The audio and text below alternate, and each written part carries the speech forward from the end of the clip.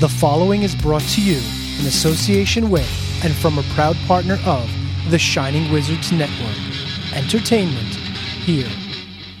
You're listening to Pure Rock Radio. Feed your addiction! Yeah!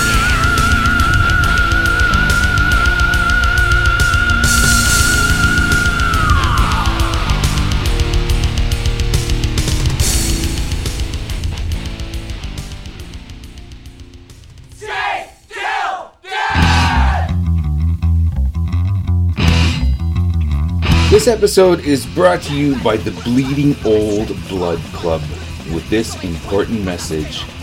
The Bleeding Old Blood Club believes life doesn't end at 40. Live life. Take that trip. Learn that skill. Get in the pit. Learn to skate or get back on your skateboard. Shred it up once again. Check us out on Facebook, the Bleeding Old Blood Club.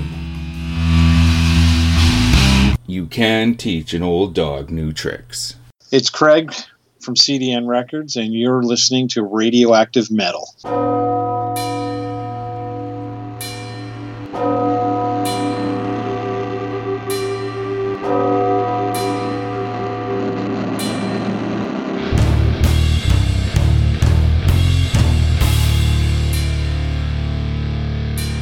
Welcome to Radioactive Metal.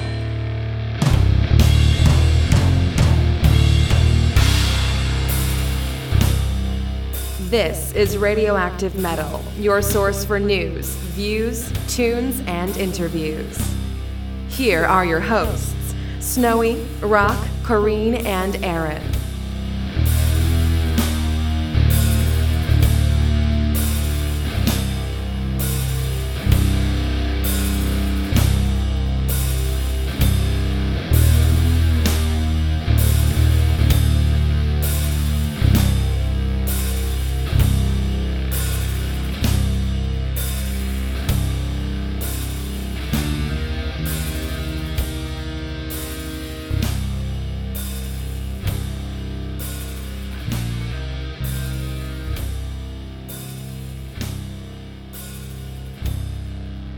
What's up, everyone? Welcome to a Hello Newman episode of Radioactive Metal. This is episode 613. And I'm Snowy White. And apparently I'm Kramer. How is everybody doing, dear listeners? This episode is brought to you by nothing. Nothing at all. Because it's a show about nothing. And that will make sense later on. Exactly. I hope so. Sometimes when I drop the special episode thing, I leave you guys in the dark, and it doesn't make any sense. And I love it. It's always fun. It's like a mystery every week. It will make sense in about half hour. Okay. You're my own Agatha Christie. Murder he wrote. It's nice. But anyway, this episode, like every episode, is brought to you by the good folks at True Cult Coffee, TRVEKVLT Coffee.com. Check them out on the Instagram at TRVE.KVLT.coffee. Check it out there, interact with them, head out to the website, subscribe. Because when you subscribe, you'll have plenty of coffee for the apocalypse. I am pretty sure that Coffee Bean Occulta has made sure he's done all the proper summonings, charms, and contracts to keep the coffee subscriptions going long after his death. So you'll never have to worry about running out of coffee, nor will you have to worry about running out of music, because you're not going to get one. You're going to get two great bands every month. And it's a pretty rockin' good time. So support the good folks at True Cult Coffee, because they're not just people making coffee. They are metalheads like you and me, ladies and gentlemen. Mm-hmm. For sure. And yeah, with everything that's going on in the world, like, everything is starting to open up around my neck of the woods, but we still have the masks. We're still maintaining the social distancing. We're only going out interacting when we have to, or when we've just fucking had enough, you know? So it's good, it's good like to have like this brew, this magic elixir, True Cobalt coffee. It's good to have it delivered to your door, because if you're not quite ready to step out into this vast new world, well, at least something really cool is being brought to you. And like you said, like this is a very metal product, made for metalheads by a fellow metalhead. And I'm the type of guy, like I'll pay extra. Like if I was to go and someone says, "Hey, Snow, you need to get your hair cut." Okay, well, this guy will do it for $20. Okay, but I know this young lady over here is a legit metalhead or punk. She's charging $30 though. I will give that extra $10 to a metalhead just because they are. That's, people might think, well, that's crazy. Like, why would you do that? Because it's called supporting. It's called supporting our own, and the fine folks at True Cobalt Coffee are definitely that. So yes, TrueCaltCoffee.com. Go and check them out for all of your metal goodness. Fortunately, Sky cannot make it tonight, as we kind of touched upon last week, where she had mentioned Bulldogs, her family owned and operated business, is starting to do karaoke.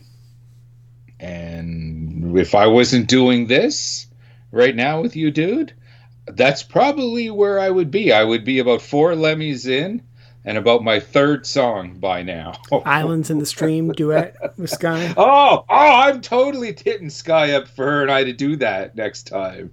Oh, okay, because I can't sing, she can't sing. Oh, excellent idea. Thank you. Then you and Ducky should follow that up with Paradise by the Dashboard Light. Yes. I want to take a moment to give a big shout out to the guys at our brother program, Wrestling Night in Canada. Dude, we the latest episode, we spent way too much time talking about the speaking out movement, which is going on. It was very much like the whole Me Too movement a couple years back, except it's really hit the world of professional wrestling really hard, and that is definitely going to be changing the landscape with a lot of the firings and suspensions. What do you think took it so long? Like, why do you think it didn't come out when the Weinstein thing came out? Because to me, the Weinstein thing seemed like the perfect time, because it's all entertainment and show business, and I think that would have really put the nail in a lot of coffins. I think with the world of wrestling, it took that person to step up and say, look, this is what's happening. Much like the way, what's her name from Charmed, and who stepped up? Was it Rose McGowan? Rose McGowan. Yeah. Sorry, it's been a long day. Yeah, it took her to step up to start that whole movement, and so it took that one brave voice to say, hey, this has happened. This happened to me, and right after that, it's like one after another, in the world of wrestling, all of this, it all came about, and it's pretty ugly right now in the world of pro wrestling, and it's kind of creeping up into the hard rock, the metal, the hardcore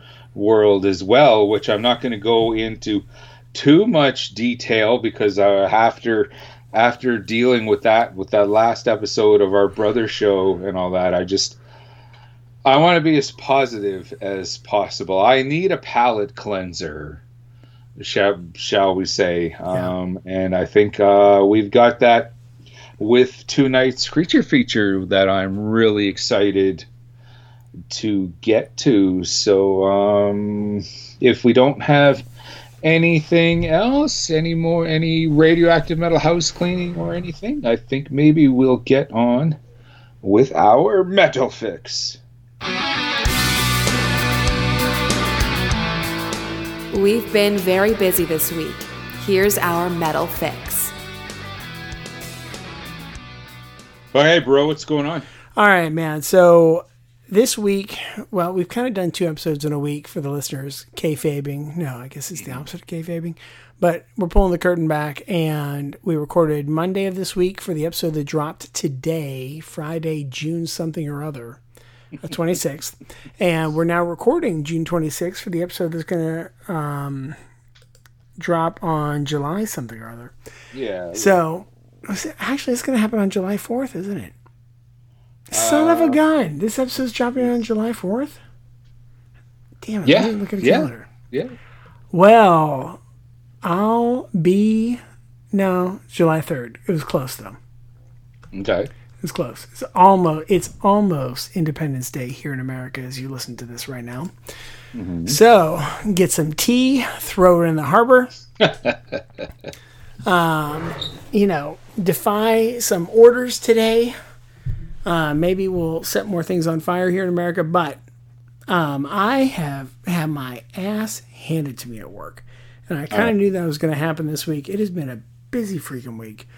I don't know where my head's at. But, so you remember when this quarantine started, Kiss put out the stay-at-home tour shirts. Mm-hmm. Right? And I'm sure somebody was giving them shit somewhere. Because everybody likes to give Kiss shit anytime they come up with any kind of, merchandise they're going to sell. But, I mean, they also make fun of themselves because they know they sell everything, right? Mm-hmm. I mean, Kiss condoms, for goodness sake.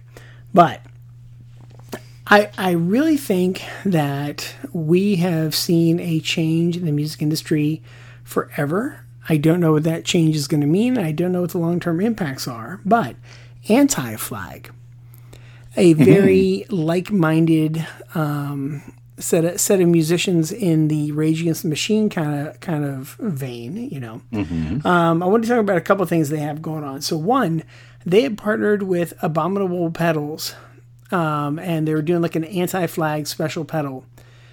And there was one that was actually going out for the Black Lives Matter campaign, or was it Fuck Racism, or was it both?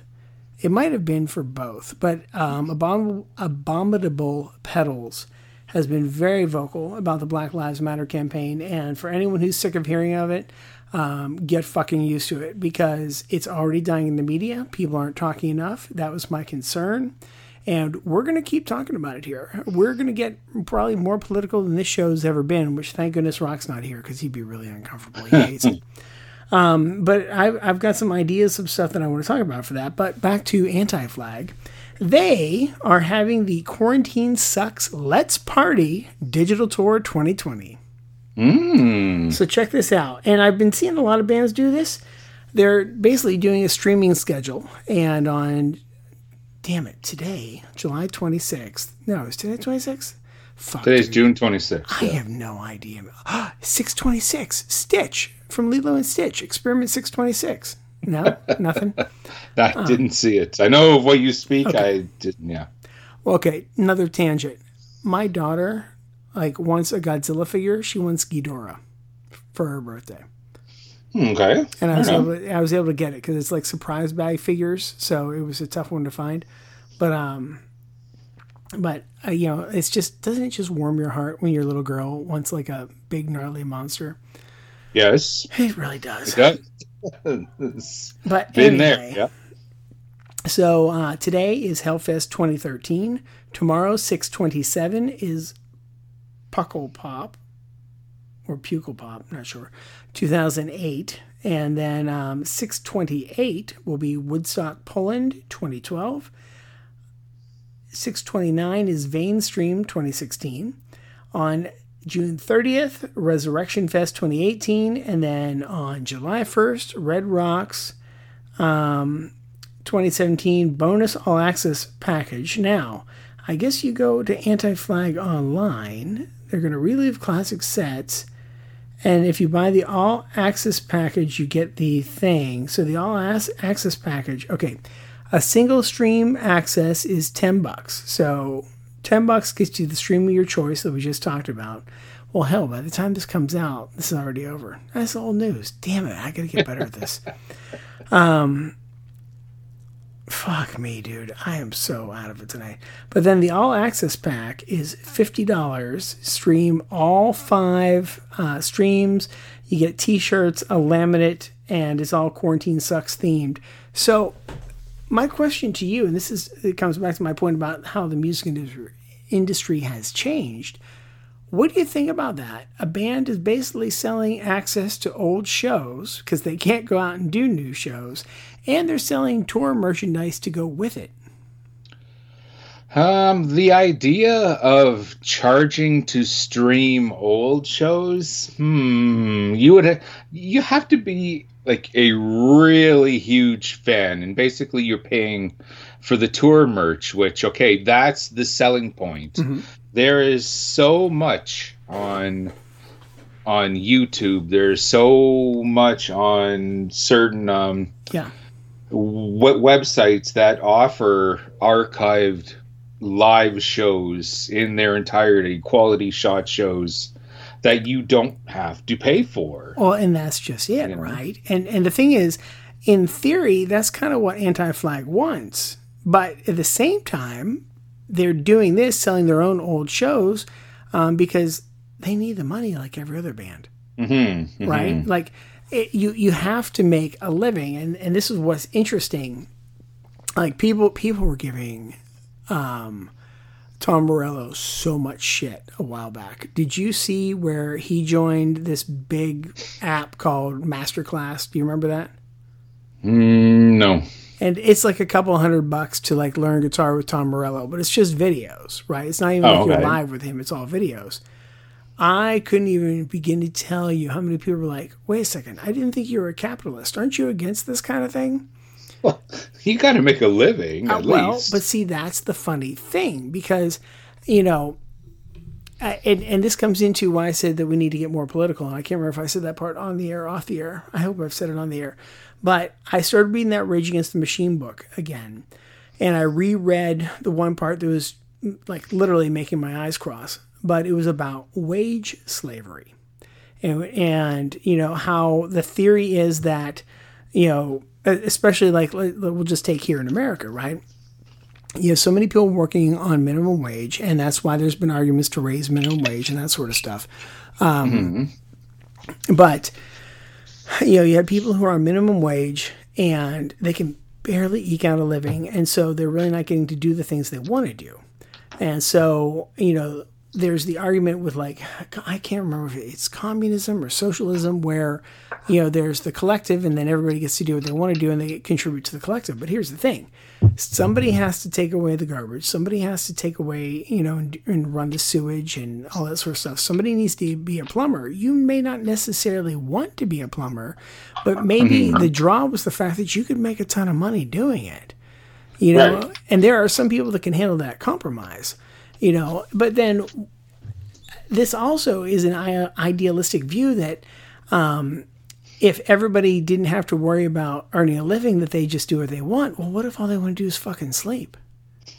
How's that contributing to anything? Right? Anything that's going to get nothing done. Yeah. Yeah, exactly. So that's these are the kinds of subjects, Snowy, that I think we need to start breaching here as the political season heats up, because there's lots of stuff going on, and it really comes back to like, kind of getting the philosophies out there and getting discussion going. Because I am sick and tired of everybody telling the other side to shut up and nobody wants to listen, because you've got to fucking discuss, you've got to argue, you've got to debate. You actually need to think, right? Like, you can't just be like, shut up, fuck you, here's my rubber bullets. And you can't be like, well, fuck you, shut up, here's my real bullets, when you're not looking. Like, did you hear about, there were 3 police officers that had bleach put in their drinks at some restaurant or whatever they went to, or a coffee place, and they died? Oh, shit, no. That's fucked up. Well, it is, right? But the thing is, like, on one hand, is that justice, right? And this becomes like the ethics argument here, right? So is somebody looking out for the greater good, but, how do they know that those are the right 3 cops? You know, we don't know anything about them. We don't know if they're good or bad. We're going to be like, oh my goodness, that's terrible. You know, and so and this brings up the interesting argument. If you think about like the George Floyd thing, because there are people who are like, well, he was a criminal. I don't fucking care. He was killed for no reason. Yeah. It's not like he was like shooting people, you know, like, and I think it happened in Atlanta just a few weeks after, like just down the street from you, 6 hours. But, like somebody had a DUI and they shot him. Well, since when do you need to get shot for a fucking DUI? Right? Yeah. So, you know, let's think about those things. And then, so flip that over for all the people that are upset about these police officers that can't be like, oh my goodness, how would anybody do this? And if you don't understand the Black Lives Matter movement, now you do. You know, because it's the same thing. You know, you can be like, well, these cops didn't do anything. Ha! I think you're understanding the argument now. Now, please, nobody take this as I think anybody needs to die here. No, because it's a fucking tragedy. That is like borderline anarchy. That is not going to solve the problem, right? Violence, meeting violence. I mean, I think even Dr. King, that was his big thing, right? Is that violence isn't going to solve the problem. We're going to solve it with love because violence is how we got here. But the big thing is we have to keep having uncomfortable conversations. And, that's the only way shit gets done. Yeah. Yeah. But so, like, I find it interesting. Like, I would love to have a talk with Anti-Flag about how they feel about, you know, selling tour merch in old streams, you know. But on one hand, it makes sense because bands have been selling their shows for a while. I mean, think about how long you could buy an old Anthrax DVD. So is that really any different?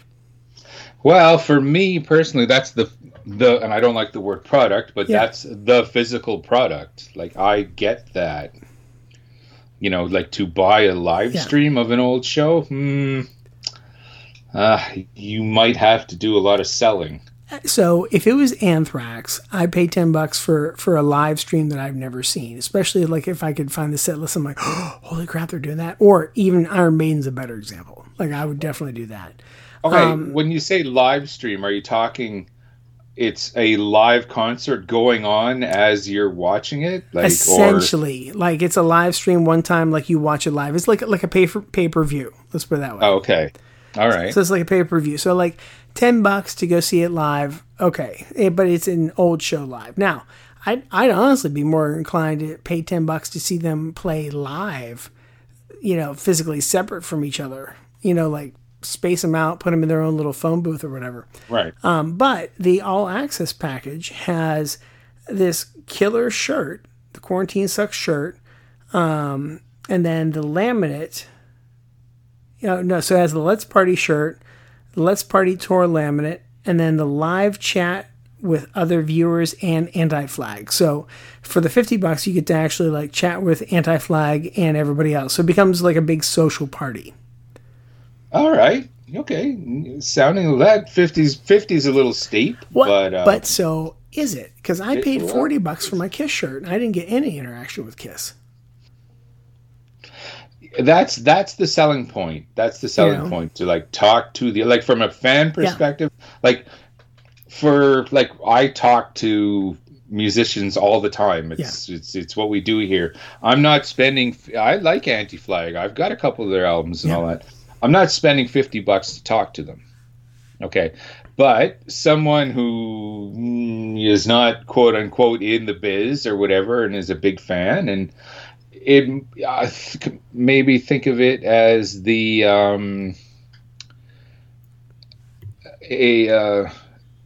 sorry, we kind of popped out there. No, I'm still here. Maybe kind of think of it as, okay, you have the meet and greets. Yeah. Well, we can't have meet and greets right now, so maybe a virtual meet and greet. Am I using the right word? Or yes, you are. Because I was actually going to bring that up. Maybe that's what this would be, a meet and greet over the computer. It's starting to sound better. Better. Here's the funny part, though. So this is where I need you to help me. Why do I feel more cynical about Anti-Flag doing this than I did about Scott Ian of Anthrax and his wife and Dean Del Rey and Gary Holt doing a happy hour where you paid $50 to go join them in a Zoom chat.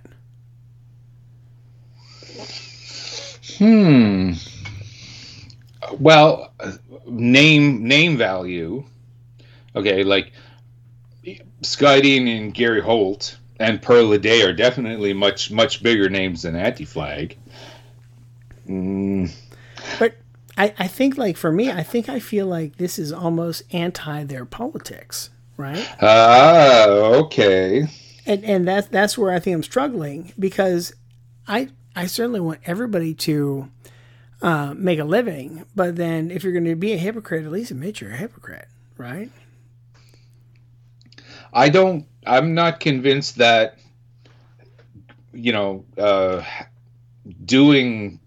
charging for a meet and greet, if it's somewhat respectable, I don't know if just how hypocritical that is. Like, I understand there's making a living. Yeah. Okay. And then there's being a capitalist. I think Anti-Flag want to make a living without being the capitalist and making the living within the parameters of the band. This day and age, since people aren't buying the physical product anymore, it's all Spotify and illegal downloading and all that. You have to, if you want to make a living from it, you have to find ways. This might be one of the ways that they're finding. So great news, listeners. Apparently our political episode has started early because, Snowy, I ask you, what is the difference between capitalism and making a living? Because capitalism is about making a living. Capitalism, though, for me as a punk rock Canadian, is greed.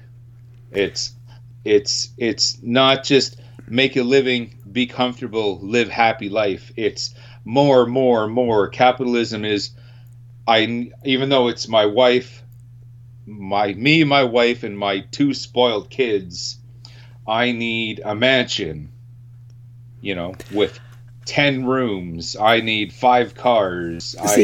Greed is greed. Capitalism is about a free market society, right? Where you're going to let the market bear what products it will, and products succeed or fail based on their merit and their draw to the market, right? And to me, that's what capitalism is. I guess we should probably start looking up some definitions here. I'll Google that while I'm talking.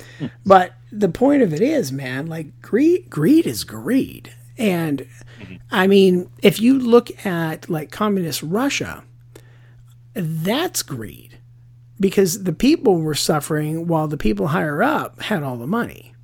Mm-hmm. Right? Because their greed becomes, but their greed becomes power, right? Mm-hmm. And when you talk about fascism, well, that greed becomes power, because, Hitler, we can definitely say he was power greedy, right? He wanted to control and rule everything. But so that's not capitalism, what he was doing, No, that's tyranny. Capitalism is about being, you have the ability to fail, economically. Like that's even what conservatism is about. You're going to, fail. What the fuck? Why isn't this coming up? I'm trying to find a good definition here. Here we go. All right. An economic and political system in which a country's trade and industry are controlled by private owners for profit rather than by the state. So if you are trying to earn a living, you are trying to make a profit.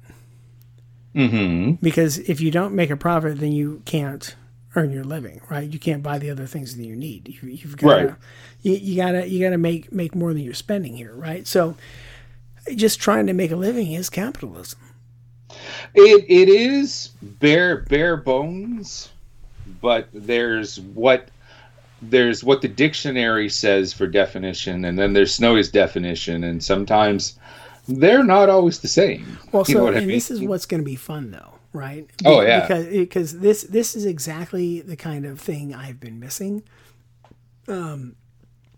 you know, I know I come across like the Boy Scout man, but I've really pissed people off because I will, you know, argue these sorts of things because I bring all this stuff up to basically come back to the Black Lives Matter thing. Like, I want to keep talking about it because the one thing I don't want to become with it all. Well, so let me ask you this, Snowy, do you believe in censorship? Well, no. No, but you started with well. On one hand, you know, you're not going to let a child into an adult theater. No. You're not going to. But that's not censorship. That is you choosing to guide that child. Right. Censorship means that you want all adult theaters shut down. Right, and that's definitely not me. Okay.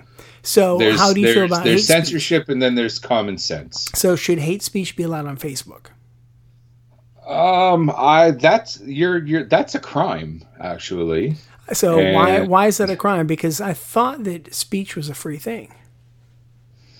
Okay, yeah, but you can't yell fire in a crowded theater. Yelling fire in a crowded theater has nothing to do with hate. That has to do with putting people in danger. It's you okay. It's the same argument can be made that okay, if it's freedom of speech, I can yell fire in a crowded theater. No, you can't. Well, but that's because you are endangering people with that, right? Mm-hmm. Freedom of speech comes from the idea of free thoughts and that you're allowed to have thoughts that are different from others.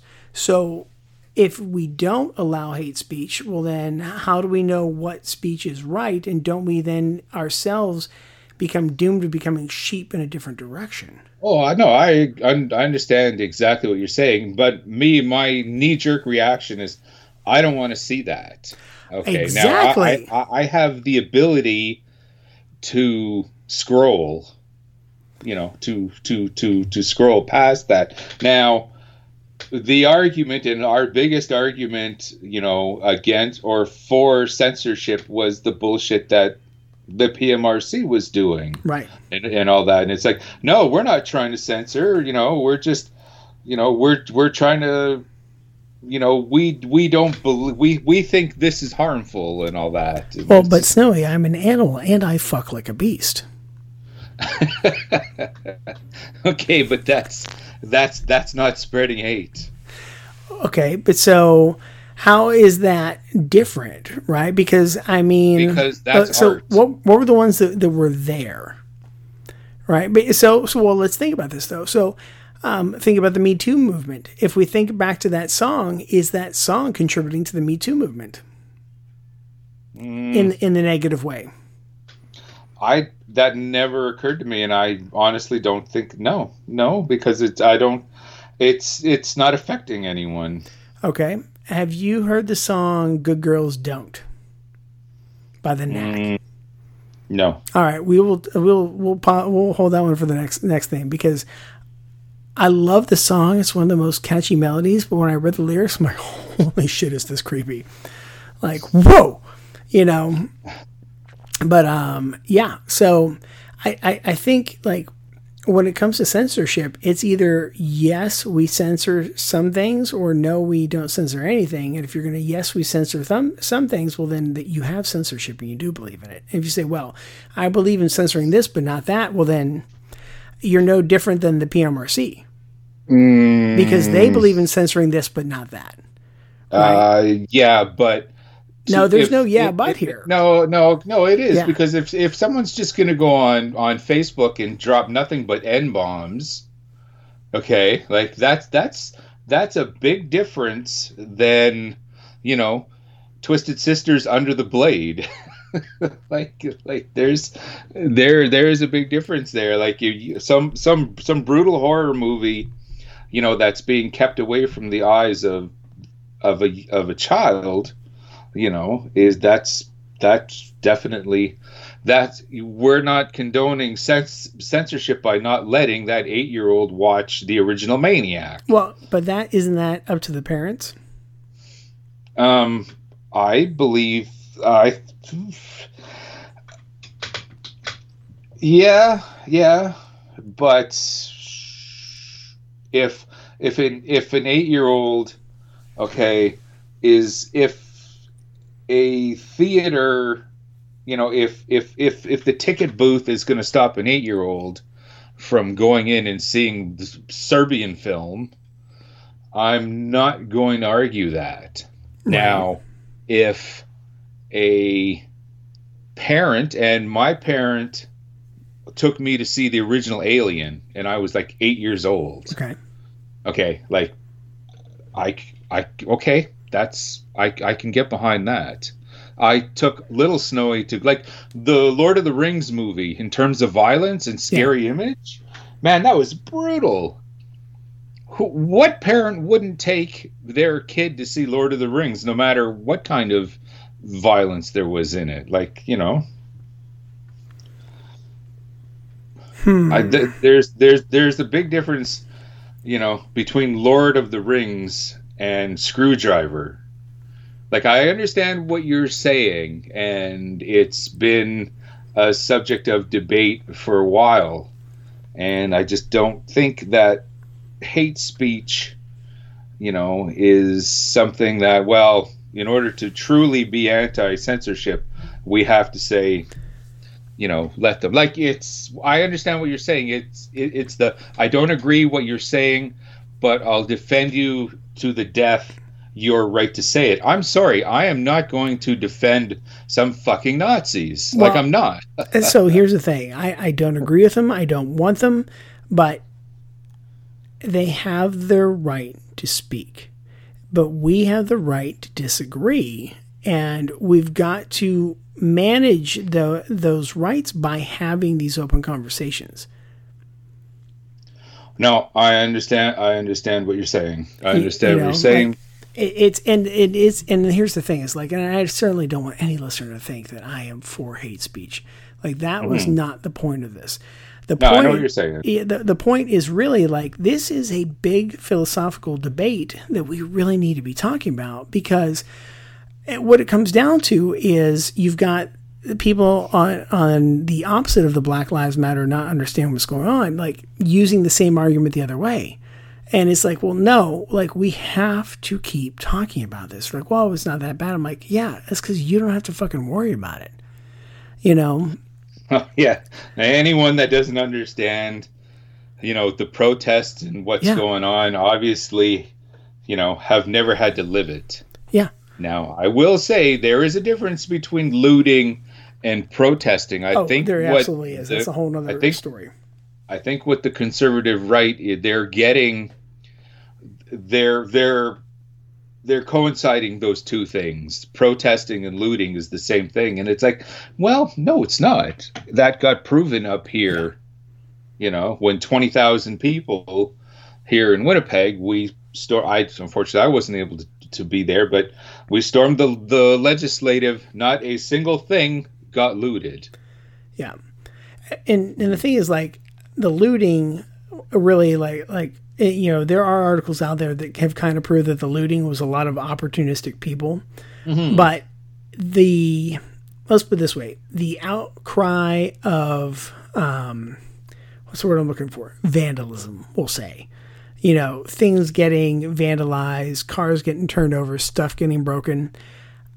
I totally understand that, because you have a group of people who day after day get up, go to work, put on their happy face, knowing that they have to take shit for no other reason than that's the status quo.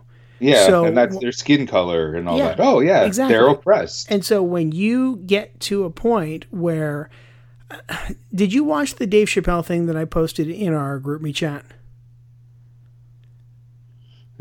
Sorry, I guess I didn't. Okay. I guess I didn't. So he has a 30-minute thing on YouTube, and I watched it, and it is one of the most amazing things I think I've seen that really sums up what's going on right now.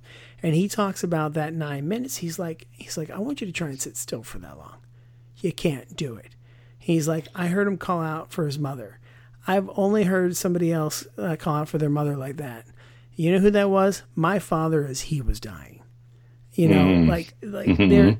The point, like, what happened, what went on is just too much. You can't take it. You've got all this emotion, you got to get it out.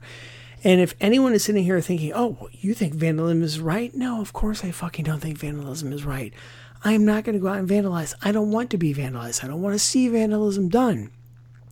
But I understand when somebody has had enough, you just got to kind of let it go and be like, okay, we fucked up. Let's have some talks. But we can't have those talks unless we are really, truly willing to have free speech. I agree. I agree. Like DRI said it best: argument than war, for sure. Yeah, man. For sure. So, before we do move on, I will say there are times though where I am pro vandalism. Okay, like if someone wants to go and spray paint fuck Trump on the White House walls or something, I'll look the other way for that. Okay, but But do you think that person should serve a crime for that vandalism? Yeah, they should be fined $1. Okay. Well, how is fuck Trump different than racism? Because you're still hating somebody for their ideals, right? No, listen, I'm playing devil's advocate. I am playing devil's advocate here. You're making a political statement against, say whatever you want about Trump, okay? It's probably all true. Okay? Probably is. You're making a political statement as opposed, just to being, just a racist scumbag. But what's the difference between fuck this race and fuck Trump? Seriously. I understand what Seriously, you're saying. What's the difference? Because it's a shot against.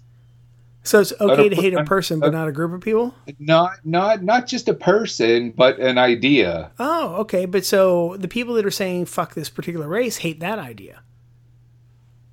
What do you mean? They hate the idea of that race. Like, look at what Hitler did with the Jews. The race Hitler's isn't an idea, though. The race isn't an idea. The race isn't. But isn't it? No, it's not. Those are human beings made up of different mental and physical. And a collection of thoughts, ideals, ideas. But no, cultures. No. A race and a political idea is not the same thing. No. Okay. No. I think I'll take that one. Right. But again, so ladies and gentlemen, this is, and again, I cannot stress enough that we put this in the wrong segment, dude. I know, man. I don't support Trump. I don't and you're not a Nazi. You don't. For God's sake, no. I get it. But the thing is, I really do believe that we have to have free speech, because the thing is,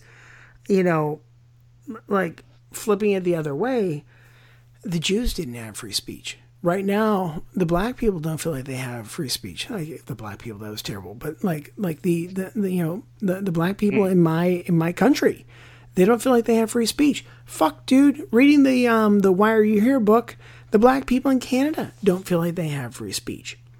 So we've got to fight for free speech. But that's also going to mean hearing things we don't want to hear, because that's what free speech is about. No, that's true. That's true. It's and you know what? I'll leave this with my favorite Anthrax quote from the song "Starting Up a Posse." You've got a choice. Don't buy it. Don't like it. But don't say your opinion's right. I agree that's with how they that. summed it all up. Mm-hmm. So anyway, I really didn't have much, and that turned into way longer of a rant than I thought. Yeah, dude, yeah. Drop this stuff post-interview from now. Yeah. We'll try to. Well, just when we said about the capitalism thing, I just started going like, wait a second. It just feels like we should start the political episode, because that capitalism, the wage slavery. There's a lot of things out there that I would like to talk about.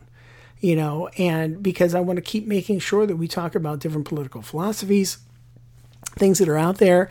I want to encourage people to vote. And I can't say it enough, but Black Lives Matter. Vote. We've got to be the change we want to see. You know? Mm-hmm. I don't You have want to the live power, in a world. use it. Yeah, I don't want to live in a world where there's any group of people that feel like they have to be silent. Right on. You know? Yeah, I totally agree with that. But let's kind of move on a little bit. The last couple episodes, though, you mentioned, and I was actually kind of surprised. I got to give you extra horns for this, but you name dropped the band Cruelty. Yeah, Cruelty with a K. Yes, I really dug them.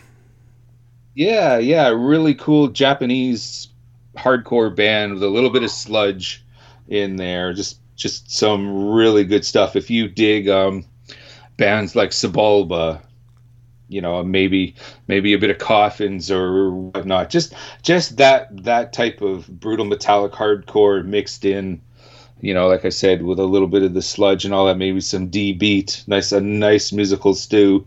That is what the Japanese Cruelty with a K is.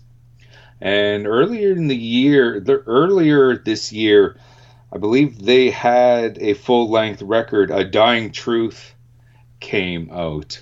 Wow, this is obviously a very busy band, because their latest EP, which drops July 15th, courtesy of Creator Destructor Records, Immortal Nightmare, drops. That's a really cool record that came across my desk, and I was cranking that earlier today, and it just kind of took me back to those last couple episodes. It's like, yeah, this is the band that Aaron was gushing over, and I can definitely see why. Yeah, I really dug it, man. It was the sludge thing that got me. I really enjoyed that part of their sound.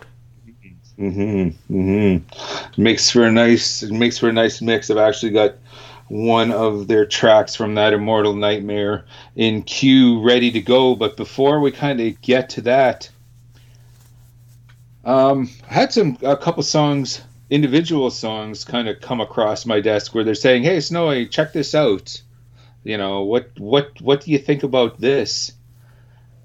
And I got a song from the pop singer Kesha or something. Do you know who that is? So I know it's Kesha, and that's pretty much the extent of my knowledge. Okay. Well, she's kind of a pop tart. She's a modern pop singer and all that, but she's crunchy on the outside, sweet on the inside. Sure. Well, that's just what I call all pop singers. But she's actually a legit hard rocker and metalhead. I know she's a big Lamb of God fan. She's a big Machine Head fan. She did a duet with Alice Cooper on the Welcome to My Nightmare album, which is actually one of my 5 favorite Alice Cooper songs ever. So this Kesha is a legit hard rocker. I wish she would actually just take the plunge, say fuck you to pop. This is what I really want to do, and just go full on. I would have her even now, just as a pop singer. I would have her on the show, and we would just talk metal and hard rock and punk and all that. I think she would make a really interesting guest. Well, there is a new T-Rex tribute album called Angelhead Hipster. Okay. Mm-hmm. It's just, and I saw the track listing. I was only shown one song. Okay. And I saw the track listing, just a whole bunch of other bands that I really didn't, most of them I never even heard of, but, you know, that doesn't mean it's not good or anything. But I was really impressed with Kesha's version of Children of the Revolution. That's her contribution to this T-Rex soundtrack. And I thought I was really interested, because it's like, okay, this is a person that I don't, you know, while what she does, her own stuff really isn't, you know, anything that I would normally go for. She's showing her chops about what she can do, you know, when she really wants to. Okay, so I'm just hoping that Kesha feels the inspiration from this and decides to come over to the light shall we say. Come over and join us because we've got cookies and lemmies here. Well, you know. To have a nod to our previous debate, maybe she's just trying to make a living, or is she being a capitalist? Yeah.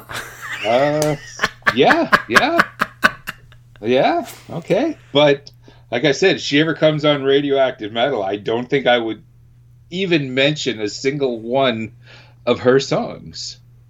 It would just be all about the cool stuff, And I think we'd have to check it out. I've noticed doing interviews with bands over the years, you come up with something different, something unique. Yeah.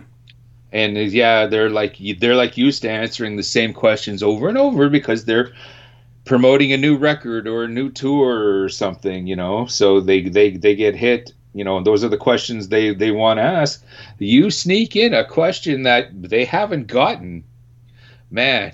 To see the smile on the face, the way their face lights up, it's like, oh my God, this guy's asking me something fucking different.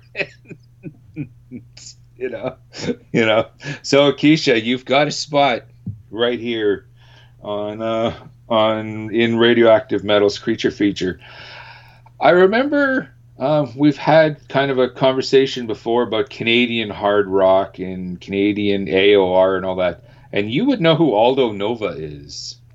Yes. Blood on the Bricks? Oh, no, yes. Hang on. Yeah, no, that's him. Yeah, but do they also have Fantasy? Yeah, that's him. Fantasy. Tell me about your fantasy. Yeah, the fantasy. Bow. Aldo Nova is back. Really?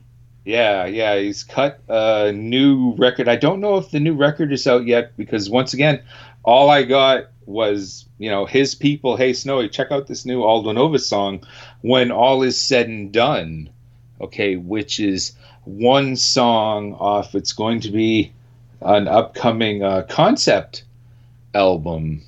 It's called The Life and Times of Eddie Gage. It's totally something that you would think, like, a guy like this isn't what Aldo Nova would do. Like this is pretty adventurous and courageous and all that. Well, I got the one song, When All Is Said and Done, and it smoked. It was great. Like this is the type of stuff that I like. These old time classic rockers. This is what I want them doing. Don't recreate your past. Move on. Move forward. Give me something fresh. Man, check out the latest Rick Springfield. He's got this really wicked, dark, voodoo-esque blues song, which if all you know is Jesse's Girl, you're going to fucking hate this. But it's absolutely amazing. But Jesse's Girl is so good. Yeah, it's a great song for the time. But I don't want Jesse's Girl 2. It's a great song for any time.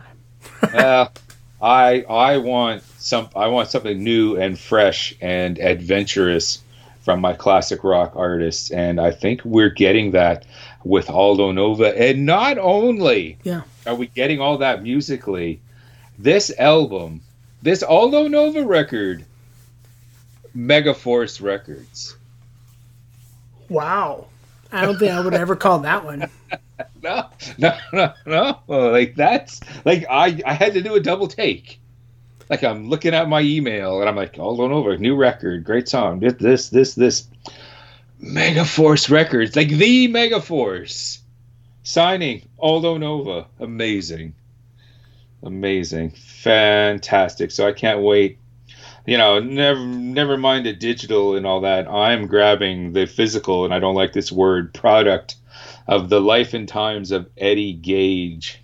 The second, like, and Aldo Nova, like that's a dude we would have on Radioactive Metal. Yeah. I think he would definitely contribute enough. While I was pissing around with all of that, I discovered a really cool Aldo Nova video available now on YouTube, where a lot of these bands right now, they're doing isolation videos. This band member at his house, this band member at his house, and they're all playing live together. They've had entire festivals. Yeah, Anthrax have been doing that sort of stuff. It's been good. Right. Aldo Nova and his band did that for a new version of Monkey on Your Back. I don't know if you remember that song. Yeah. It was from his second album, Subject. And it was one of those songs that, and I was just a kid, man. We were in 1983. How old were we? 12, 13? Okay, well, Monkey on Your Back, and I didn't quite get it the first time I heard the song, but the second, third time, it's like, oh my God, this is talking about wicked drug addictions and the evils of it and all that. And now, yeah, it might have been about heroin and cocaine back then, but this day and age, unfortunately, it's still, heroin is still a thing.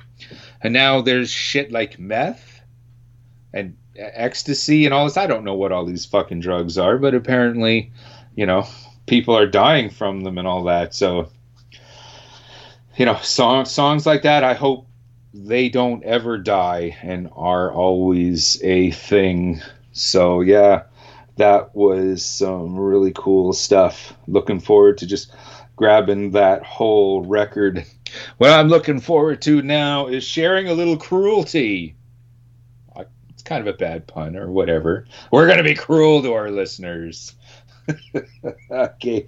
And we're going to drop a track from Japan's Cruelty with a K from the immortal Nightmare record. Let's go with Desire.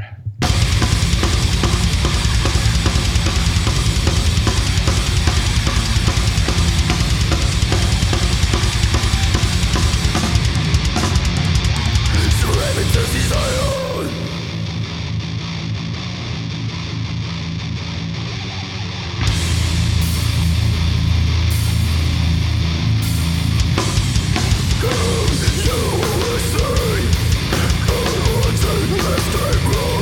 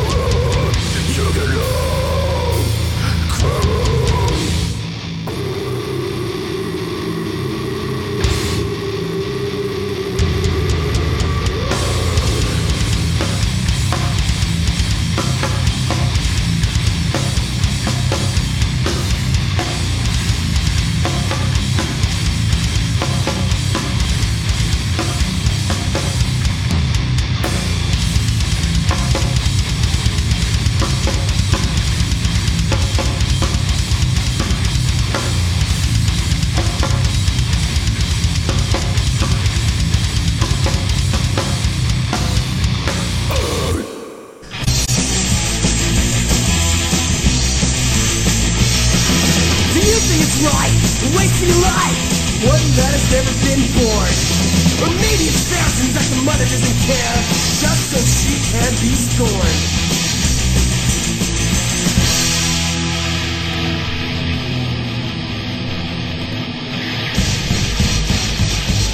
When it's false, already dropped my thoughts, somebody just doesn't care.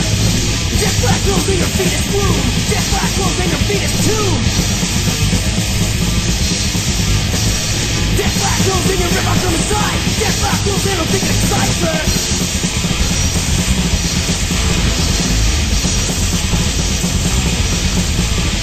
Your baby is gone, you've done nothing wrong, there's no way to get busted. Piece of trash, take it in the ass, just go get an abortion.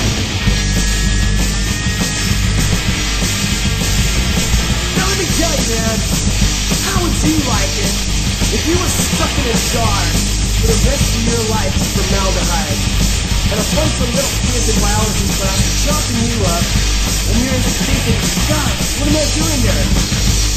All because your mom had to go to the birth control clinic and yank you out like a piece of hamburger.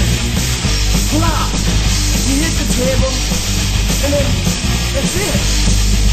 You know, in my opinion, that sucks.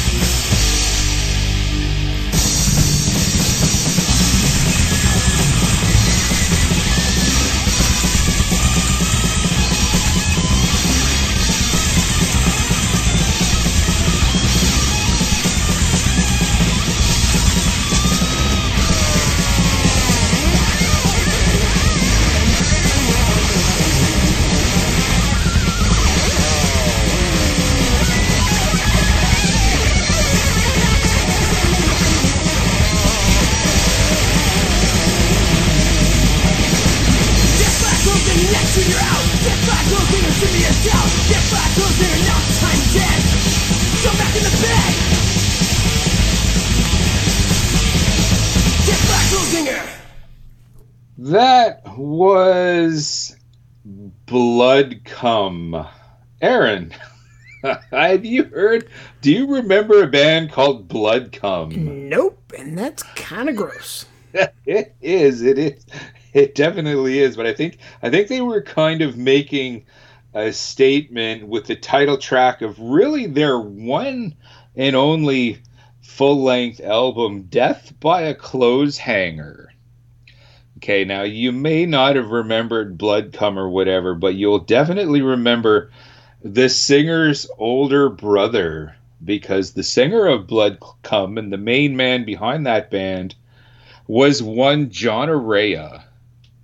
His older brother was Tom, he of Slayer fame. Yeah. I had no idea. Okay, yeah, and another piece of trivia about Blood Cum and that album is there was a Hanneman in the band as well. Really? And we all thought back then, okay, we knew that John was Tom's younger brother. Like, yeah. we knew that. This was before Slayer, really broke through. They were still predominantly underground, but us in the underground, like, we knew, oh, this is great. Like, both Arayas are in these kick-ass bands and all that. We thought the other Hanneman that was in Blood Cum, we thought that was Jeff's younger brother as well. Well, I only learned the last couple years, no, that was just a rumor, or, someone played us to believe that, or whatever. So I was a little disappointed that there weren't two younger Slayer siblings in Blood Cum. There was just the one, and that is the title track from that one and only record, Death by a Clothes Hanger. Wow. Ooh, I don't know. You talk about stuff that, might not make it today. Who knows? I think that was, although really, post Blood Cum, there's been a lot of riball. Fuck, we got Porno Grind now. So yeah, maybe things aren't as tightly wound right now. Remember last year, Dude, I came back from the Quebec Death Fest. I went out to Montreal with our good buddy Ducky. We had a grand old time. We interviewed a band, saw a lot of cool bands that we've never seen before, and we'll probably never get the opportunity unless we actually travel there. Okay. One of the highlights from that was just meeting someone on the street. Okay, which when you go to festivals and all that, if you're a social butterfly like me, you got no problems striking up conversations with strangers and, hopefully meeting and making new friends. Striking a pose, there's nothing to it. That's right. Well, that is exactly how we met one Craig Newman. Hello, Newman. Aha! Now I understand. There we are. There we are. Mr. Newman is the main man in the head honcho behind CDN Records. Okay, which I have to admit, that was my first time ever hearing of CDN Records. And as I got to know Mr. Newman, as we were talking, right there on the streets of Montreal, right outside of the Electric Foo-Foons venue, because he was out there peddling some of the CDN Records stuff. And I ended up buying a CDN re-release of an old Exhumed demo. You'll recall when we had Matt Harvey on the show, I brought it up in the interview, and we actually broke out a track. Probably much to Mr. Harvey's chagrin, we broke out an old track from this old demo when he was like 15 or whatnot. So that was kind of the catalyst that started my conversation with Mr. Craig Newman from CDN Records. Now, the more... after the festival, I got home, the more and more I started to investigate what Mr. Newman does. I have to admit, I was pretty impressed. Okay, here's, a DIY independent label that he's busting his ass, doing it all himself, but he's putting out some pretty impressive releases, including last week's creature feature in Satany, or however you want to pronounce it, dude. I'm still not. I know. I love when you try to pronounce that.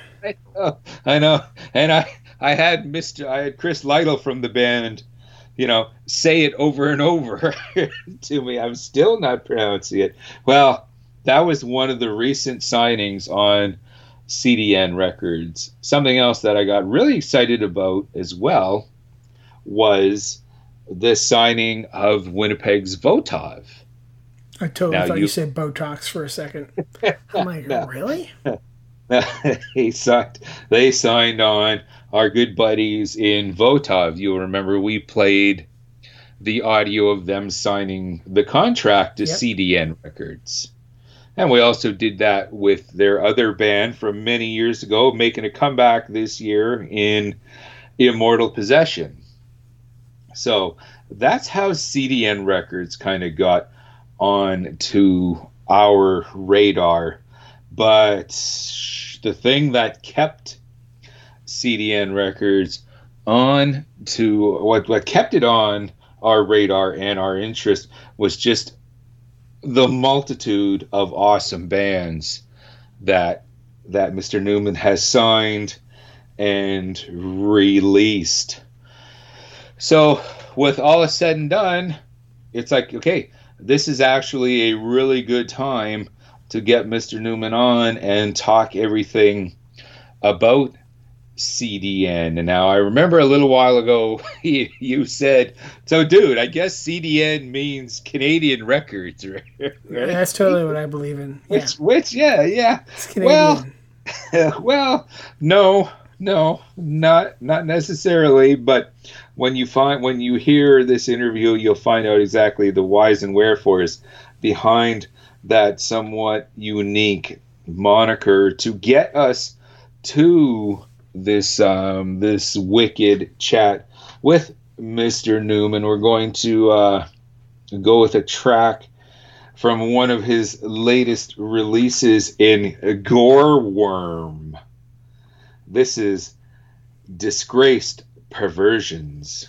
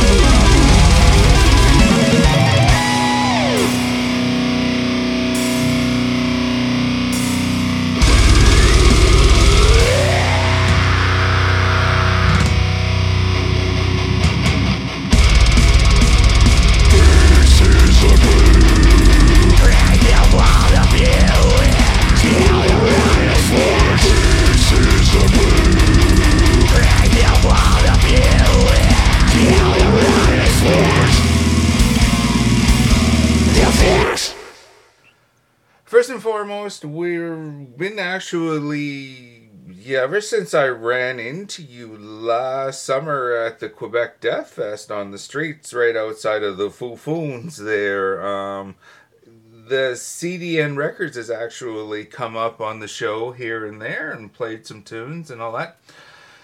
But it would probably be a good idea if we could maybe, if I can get you to give a little short bio, a little intro, who you are, what you do, your mother's maiden name, whatever you think might be good for our listeners to kind of get an idea what's going on here.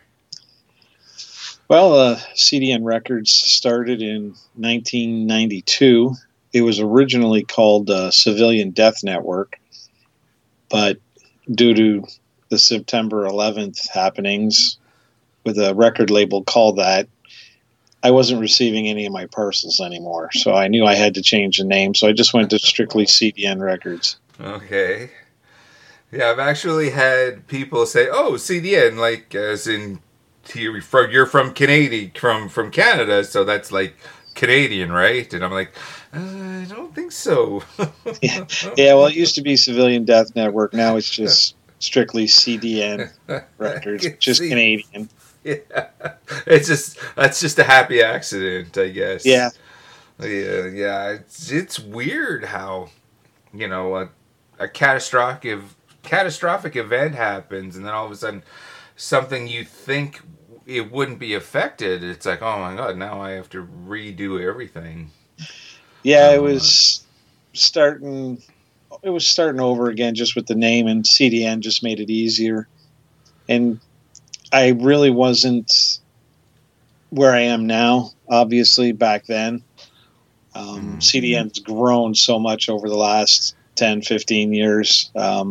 Being, it's almost 30 years old now, it's one of the longest running independent record labels and underground distributions in Canada. I basically started with, I don't know if you know Remy from PRC Music. Not yet. Yeah, he actually, I started working for him in 1992. He had a company called New World Symphony Records, and he put out a couple compilations, a couple cassettes, and I was working with him. And then I heard a band actually called Decayed Remains from Quebec, an album called Moonlight. And one of my top albums is Sodom, Agent Orange, and they sounded like that. So I said, I think it's time I put out my own stuff. So they were the first band I signed and first band I put out, which was Decayed Remains, One Man's Fate, which I still listen to today, and it's got to be 20, 25 years old. I don't know. Well, okay, before all of this happened and all that, like when you were a teenager and all that, like teens aspire to be musicians or whatever. They want to take up the guitar or whatever. Back then, did you ever think maybe my own record label?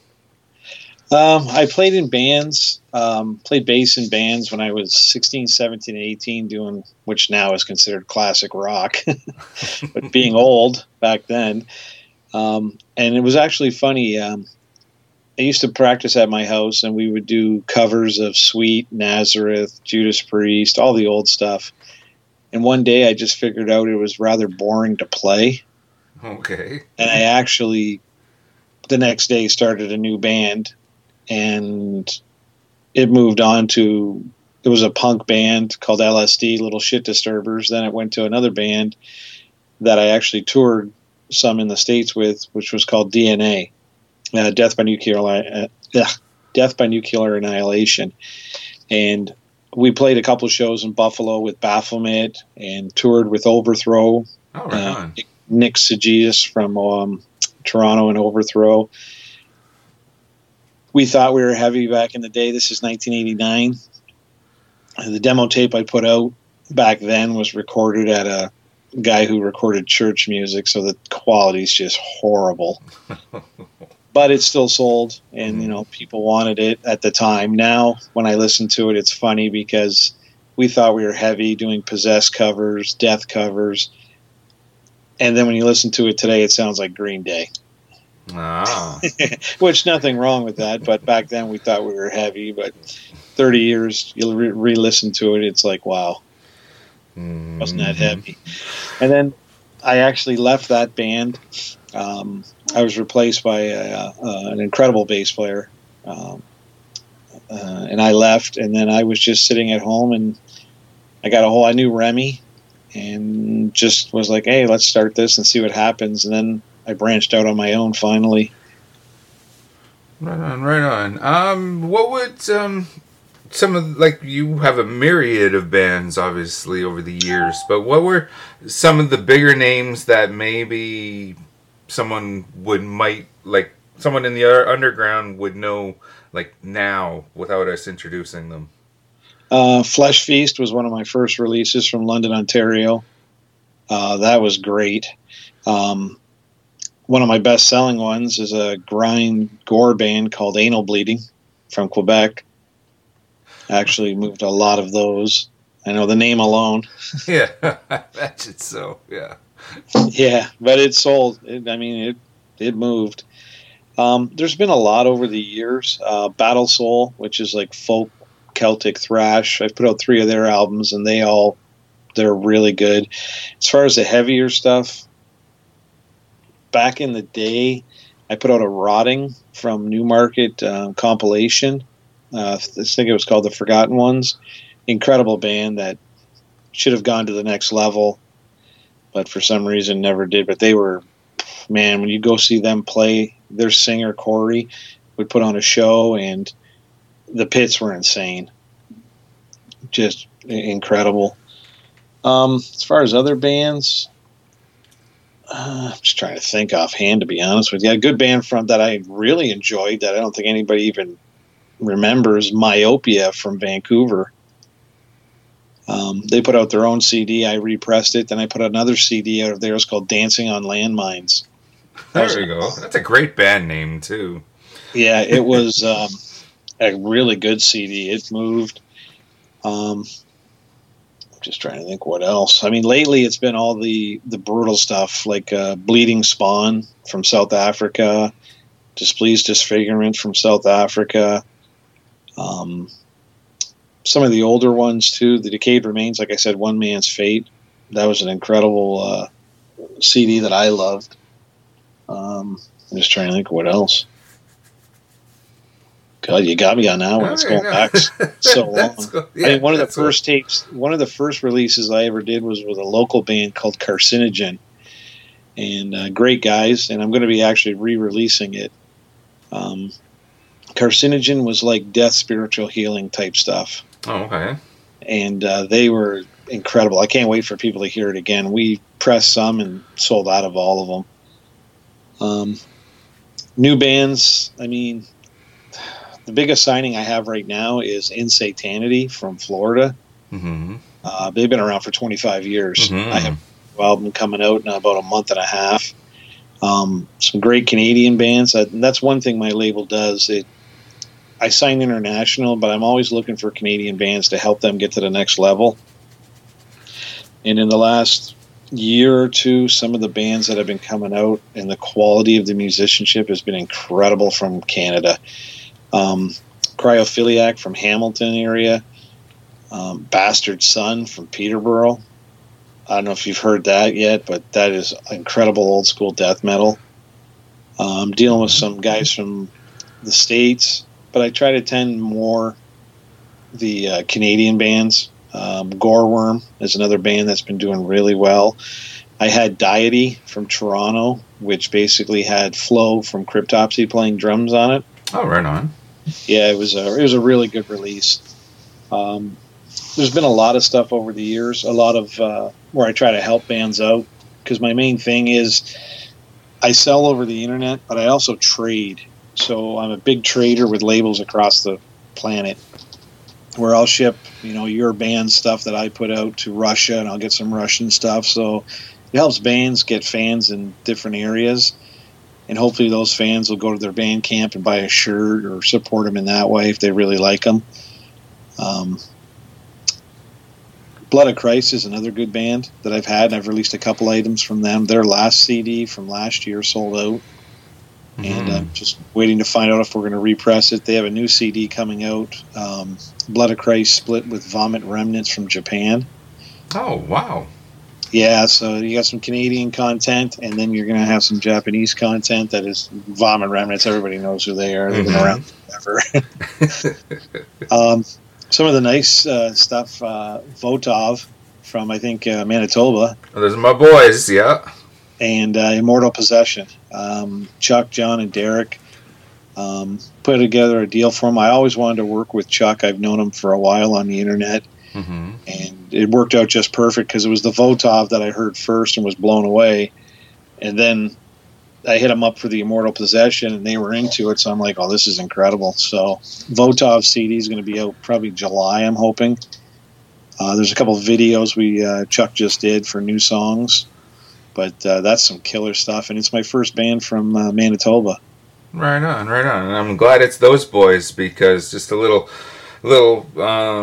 side note, Immortal Possession 30-some years ago was my very first interview in just a little black and white local fanzine stapled in the corner type deal. And to this day, yeah, myself and John from Votov and all that, we're still buddies after all these years. That's awesome. Yeah. And as soon as these records, that these bands, through CDN, as soon as they're available, yeah, I'm sitting down with those boys, and we're going to have them on Radioactive Metal. It's actually been a long time coming. So yeah, I want to thank you personally, for checking them out and giving them their break and all that. We're really, really stoked around here for that. Yeah, that's good. Great guys. And the main thing I always look for is bands that will help out the label, because I try to run it as a family type thing. Right. Where all my bands, I'll say 98% of them, they keep all their digital stuff. I don't even do digital, really. I have maybe one or two that I've done over the years, but I let the bands keep all the digital sales, because the way I always looked at it is they made it. It's their music. Why should I take anything from it? So the digital stuff they get to keep, shirts and everything they get to keep. So it was very enticing for Votov. And Chuck and John and Derek they're all over the internet, which helps me and helps them. So, and CDN really hasn't had a lot of customers from Manitoba, Alberta, Saskatchewan. So hopefully with some bands coming from out there that I'm really starting to enjoy and I can sign, they can help me and I can help them. So. Right on. Yeah. Kind of a symbiotic relationship. Good idea. Yeah, and because like I tell people and I tell everybody, there's no money in this. I don't do this for a living. I do it for a hobby and because I love it. Because I'm a vinyl collector and a demo collector. So, I mean, I do it for the love of it. I don't do it to make money. There ain't no money in this. No, nothing in what I do either. Yeah, you know that. So, but I mean, like I always tell people, if they love the music and they're in a band, have fun. If you get to play some shows and it gets big and you get to do a lot of stuff, that's fantastic. But always enjoy the music, and that's why I do it, to be honest with you. I enjoy the music. I listen to every type of metal there is. Right on. Yeah. For stuff like this, it has to be a passion project. It has to be, or you're just not going to do anything with it. Yeah. You mentioned the old demo days and all that, so obviously you're old enough to remember the tape trading and in the back of Metal Forces magazine, the pen bangers section and all that, which we frequently mention on this show. You remember those days? Oh yeah, I'm 50. Okay, yeah. I grew up in that era. I have over 900 demo cassettes. Right on. I traded with everybody. So, did you ever have an ad in the back of Metal Forces and the pen bangers? The funniest thing I had at CDN Records is I did a small catalog. And then I figured it was funny because I printed it. I only have one left to this day. I have people asking me for it because they just wanted it. But there's one left. And the problem with it is you print the catalog, and I had so many different titles. By the time it came out, 3/4 of my list was already sold out. So then the internet came and made life easy. Like, one fun thing I have is with the younger generation, their attention span is so small because there's just so much information. Back in our day, where I'd sit and wait for the postman to come to see if the tape I had ordered 6 months ago was finally going to be in the mail. And it's funny because I got kids today where they order something on Monday and they don't understand why it's not there on Friday. Right. And I'm like, man, I used to wait 6 months for a demo tape that was dubbed. But it is the generation and it is technology. I mean, kids today can get anything they want so fast off the internet, and there's so many bands and everything. They'll never be able to experience putting $20 in an envelope and shipping it to Germany and waiting to see what comes back. Yeah, I've told stories. Yeah, like that's the way we rolled back in the day, which you and I were old enough to say back in the day. Like, I hear 20-year-olds say back in the day, and I'm like, dude, you are in the day right now. You have no idea. He doesn't even know what a stamp is.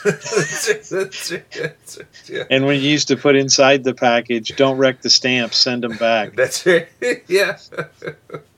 Oh, for sure. Yeah, and back in that day, though, it was everybody would help everybody out and try to get bands' names out, and that's all the bands started. Death, Possessed, the thrash scene, the black metal scene. It was all tape trading in the beginning. Mm-hmm. Mm-hmm. And now you get younger people saying, well, what's the difference between illegally downloading and all your demo trading and all that? You're still dubbing it. You're still doing this. It's like, no, it's a big fucking difference. Yeah. You know? Because you paid for the demo to the band. Yeah. If they dubbed it, you still send them $10-15. And I mean, the thing with downloading is, if they download, fine. But if you like the band and the band comes to your town, at least go buy a shirt or something to support them. Mm-hmm. You know what I mean? That's the big thing that's going to be happening, especially in the times we're in right now with this COVID-19. When bands do get out and start touring, they are going to need the support. So I hope people do go in, support them and buy shirts and whatever they have for sale merch wise. Oh yeah. I've often said, and you got to do it on a Tuesday night. I understand. Everyone's got to work, everyone's got a schedule and all that. But when, like, here in Winnipeg, like, we've had some bands, like, the last couple of years, like Diamond Head and Vicious Rumors have come through town because we have an amazing promoter and all that. But this is the one and only time a band like this is coming through town, and because it was, like, on a Tuesday, like, 20 people were there. Like, to see fucking Diamond Head? Are you kidding me? It's it's what I've come to realize over the years is like I live in a small town. I live next to a city, 200,000, and it's 99% of the people that listen to heavy metal in that city, they're closet metalheads. You'll never know them in public to see them. You'll never see them at a show. They don't even buy off me, but when I go to our local Dr. Disc or something to go vinyl hunting, they're in there buying metal like crazy, but they're closet metalheads. They don't support the scene as far as going to a show on a Tuesday night. And it's kind of what you have to do. Like in Windsor, we do have a great promoter, Black Market Promotions, Tyson. He's been bringing some great shows down here, more of the modern death metal stuff.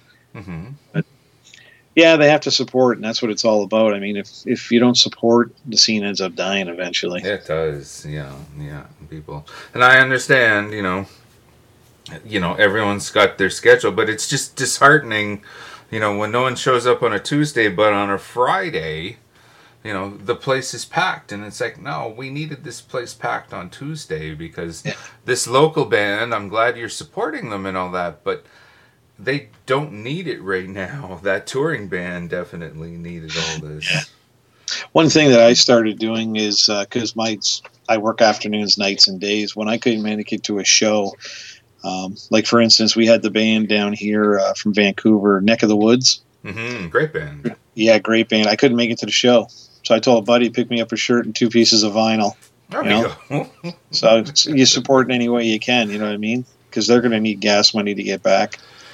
Oh, that's what sorry, especially like here in Winnipeg, we're a standalone market. Like it's 6 hours to Regina, it's 8 hours to Minneapolis.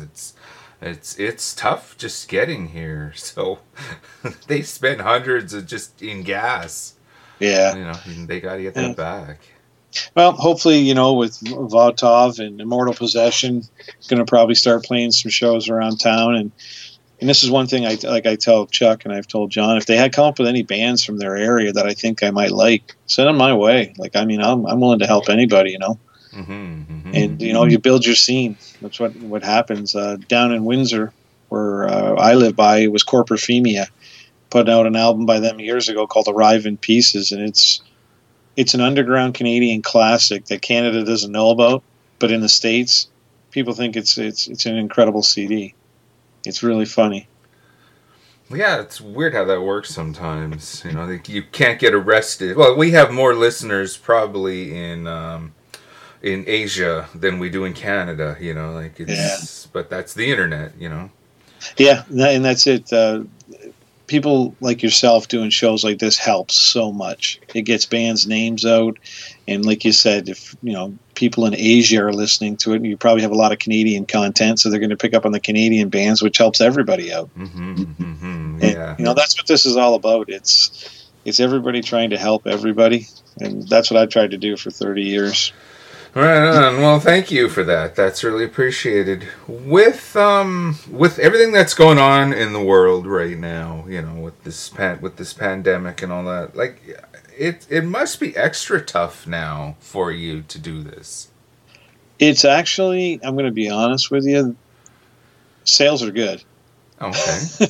People are enjoying the stuff I'm putting out right now, and they're sitting at home and they want physical copies, which is good. The bad part of it is like I had 7 orders yesterday. They were all out in the post this morning before I talked to you. I already mailed them all. I could get 5 emails in the next 2 weeks saying they don't have a parcel yet. Yeah. People have to understand with the pandemic, Canada Post has already said they're 3 months behind. Oh, jeez. So they have more parcels right now than they do at Christmas time. Wow. Shit. So I try to explain to people that, listen, it's in the mail. And they always think, well, it's in the mail, it's in the mail. But I actually mail parcels the next day, 2 days at the most. Mm-hmm. And they're out there. So sales haven't been bad. It's been nice to sit at home and find some new bands. I'm doing some stuff with Cam from the Growl. Right on, yeah. We just did the Grotesque Infection CD, which has moved incredible. We're now doing it on cassette. And a label in Denmark is going to be doing it on vinyl for us. We've got some other stuff coming down the road. Possible master cassette from Paul Speckman. Right on. Yeah, so we got another couple Buffalo bands doing some split CDs with us. So we're bringing that back. So that's been good. My release is coming out in the next month is the Bleeding Spawn mini CD, New Goreworm from Toronto, and Insanity from Florida. So it's been busy with the pandemic. The biggest problem is mail. And I don't know if you're into vinyl at all, but Canada Post sucks for vinyl. Like people always ask me why I don't do vinyl. $35 to send one record to Europe. Yeah, that's. Mm-hmm. And I'm just telling people now that's why I don't do vinyl. I love vinyl, and all my bands want their stuff on vinyl, but I keep telling them, I can charge $15 for an LP, but when I tell them it's like $20 to $30 to ship it, people are going to freak out. Yeah, especially overseas. Yeah. Oh, yeah. That's brutal. Do you? Sorry, I just wanted to ask you a question. If that's okay. Cool. War on Music, is that from Winnipeg? That is. I was actually volunteering in the. Well, it's gone now. It's been gone. Oh, it's out of business? Yeah, it's been gone for quite a while now, like 5-6 years now. But I was. Their website's still up. Yeah, I think the label got sold to someone else, and the previous owner is now he's kind of, and he's a friend of mine. He just kind of moved away, and he's just like fallen right off the grid. But yeah, the label is still up. The shop in Winnipeg, I was volunteering at for a couple of years and all that, and it's kind of it wasn't sustainable anymore. No one was able to do it anymore. No one had time. No one made any money off of that. It was a cooperative. It just. Because I'll tell you, I was buying off him like crazy. No, yeah. Yeah. Yeah. I actually, to be honest with you, bought something in the last 6 months from him. Oh, okay. Well, that's the new owner of the label now. Like, I don't know if there's a shop anymore. Yeah, it might just be online. Yeah, I lost. He just disappeared, and it's too bad. He's a friend of mine. I would like to see him again. He has lots of friends in Winnipeg, I'm sure, that would like to see him. But yeah. Every once in a while, I make references on the show to having my time at War on Music. Yeah, I enjoyed buying stuff from him. He had some good, decent sales at the end of the year, Christmas time. Yeah. I used to buy a lot of records. I wish he was still around. And I just, when artists would come through town, and they would hear of the shop, and, I would just be hanging out, and all these cool artists would come in, and it's like, oh, shit. Oh, nice to meet you, like. That's cool. Yeah. That's cool. Yeah. Yeah. What about you personally? What are some of your favorite bands that you like to chill and listen to in your downtime? Well, I've basically got my go-to bands. Number one's Possessed. Mm-hmm. For a band that's got 3.5 albums out, I probably got about 60 different versions. When we were in Quebec there, I got to sit down and have a long conversation with Jeff Becerra. Right on. That was fanboying out big time, because basically first album I bought was Seven Churches. Oh, right on. And so I'm a big fan of theirs, big fan of Death. Always have been a fan of Death and Chuck stuff. Then I go off the rails a bit. I go, favorite band, Opeth. Okay. Got everything by them. I've enjoyed everything from their heavier stuff to their, I guess it's prog rock now, but I enjoy it all. It's good listening. And then my Swedish death metal, I've always liked In Flames, going way back to when they started. And after that, it's a variety. I'm listening to all kinds of new stuff right now. Tomb Mold from Toronto. From Toronto. Great stuff. Yeah. Trying to think what else I just got in. Again, getting all the classics like us old people have to do. I get the old Bonded by Blood, Destruction, Sodom, all the old stuff that I used to have on cassette, but got it on LP now. So I listen to a wide variety of stuff, anything from, brutal death metal. I listen to old grindcore, Napalm Death kind of stuff. Mm-hmm. The newer stuff, I've been listening to, what's the latest thing? Within Destruction, listen to a little of that. Beyond Creation, incredible band from Quebec. God, those guys can play. Oh, yeah. But yeah, it's, most of the time it's Possessed, Death, Opeth, In Flames, Soilwork, really big Soilwork fan. Yeah, it's being in the scene for as long as I have been, I can sit here and, get off the radio with you and throw on a Slaughter Strapato album. Oh, yeah, that's what I'm talking about. And then turn around, then I got Voivod, Sacrifice, all the old stuff. And then it's just, then I can put on something new like Chemist or Tomb Mold or Gatekeeper. It's whatever the mood is, you know what I mean? Right. I've been really getting into the how do I put this? The live CDs and live vinyl and demo vinyls. Reek of Death puts some stuff out, and I just got like the Demigod demos. It's a double vinyl. I got Live Grave, Live Cannibal Corpse, all kinds of stuff. Yeah, I enjoy those too. So I listen to everything. Try to support as many things as I can. Right. Yeah, just I can tell you and I, like, we're about the same age, and yeah, I love the classics and the new stuff as well. And I have a feeling we've got a lot in common. Like when you do make it out to shows, are you the oldest one there? No, actually, I have a friend that's older than me. okay, because most of my friends, and particularly the ones in the scene, are all like half my age. Yeah, same thing here. Oh, yeah. Same thing here. It's just so many times I've gone to a show and I just have other friends. They come up and I've been looking around for you, Snowy, and you're the oldest one here again. It's like but I don't mind that, because at the same time, like every show, I've got someone wanting to hear a story from the 80s or whatever, and all that. It's like, all right. Oh, that's awesome. Yeah. My hardest thing, the funniest thing when you're the oldest guy there, you just grab one of your shirts and you wear it, and then everyone's coming up to you going, "Who's Bolt Thrower?" Part of you wants to educate the person, but another part of you just wants to smack them upside the head. It's like, I just tell people, I go, you see the name? Just go on the internet and find it.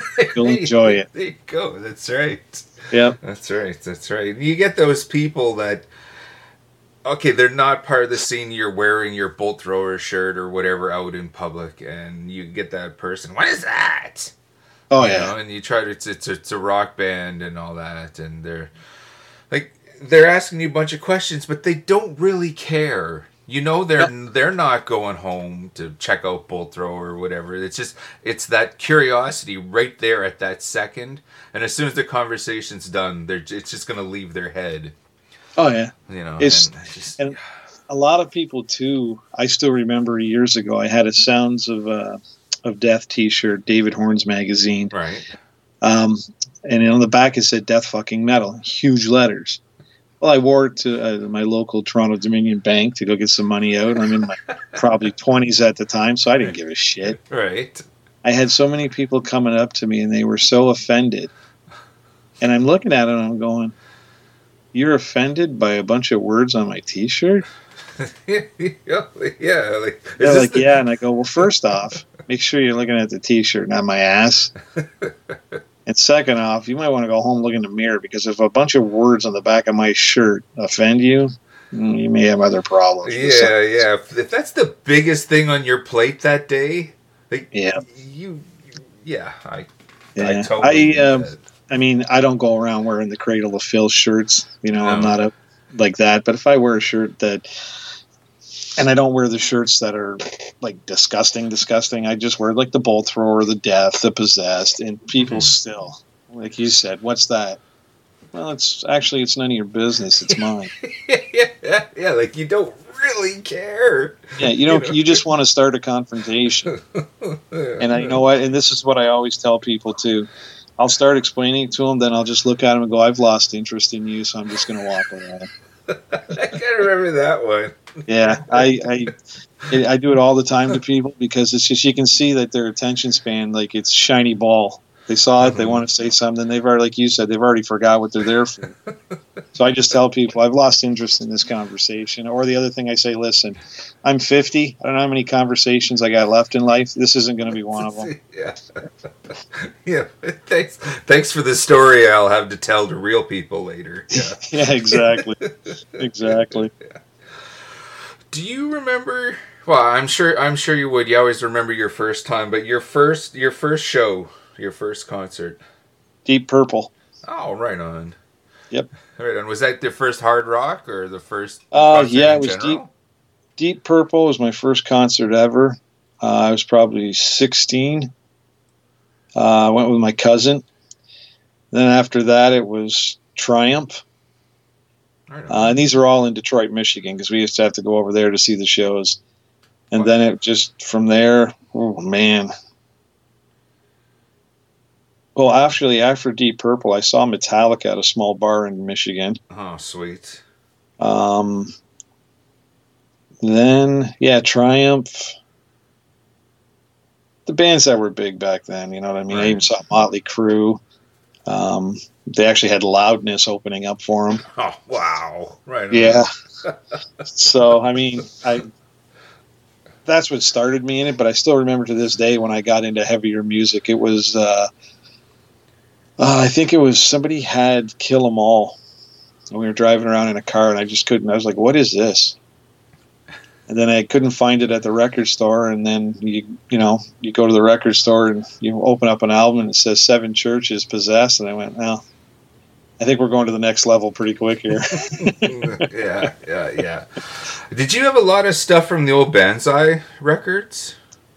I have a lot of cassettes from Banzai right now that I see a lot of people are really collecting. Oops, sorry. I got to call you back. Thanks. Sorry about that. No problem. We might have to keep that in. Yeah, that's my Family Guy Bag of Weed song. Okay. Yeah, I might be selling some because a lot of guys are collecting them, and I have some of the ones that everybody's looking for. Mm-hmm. So I might just put a couple up. But I got bonsai stuff. And I still remember to this day, too, when I first got into the Possessed, and that a buddy of mine had Celtic Frost. And I thought, man, those vocals are horrible. Why are you listening to this crap? And just so you know, I have everything by him now. Right, of course. It's just funny how you hear something, you can't get into it, then you hear it, and it's like, oh, wow, yeah, I remember that. Yeah, now they're one of my favorite bands. When you first heard them, did you pronounce it Celtic or Celtic? I probably have done both. Right. Yeah, you know what I mean? It's just one of those things that it's like, yeah, say it was like Sepultura when it came out. It was, for everyone I talked to, was Sepultura. That's what I said too, yeah. Yeah, well, it was a new word, basically, and we had to take a guess, because back then, all we had was Metal Forces and fanzines and all that. Like, it wasn't being played on the radio where someone's actually going to pronounce it properly, so we had to go by that. And then when you finally hear it, you feel like a knob. You're like, oh, fuck. Yeah. Well, that's like today. Frankie from Corporafremia, who used to help me out, I'd say, you hear this band? And I'd pronounce it to him, and he'd go, you mean this band? And I'd go, okay, yeah, I guess so. I wasn't even close. And I'm like, I don't know. Hey, half of them you can't even read the logos anymore. I remember those days of looking through a fanzine, and I would play a game with my now wife where we'd flip through it, and I would get her to try to decipher the logos. Oh, yeah. You know, she would just look at some of them and say, next. No. Oh, yeah. It's okay. It's okay. Yeah, some of them now have got to the point where it looks like a chicken walk across the page.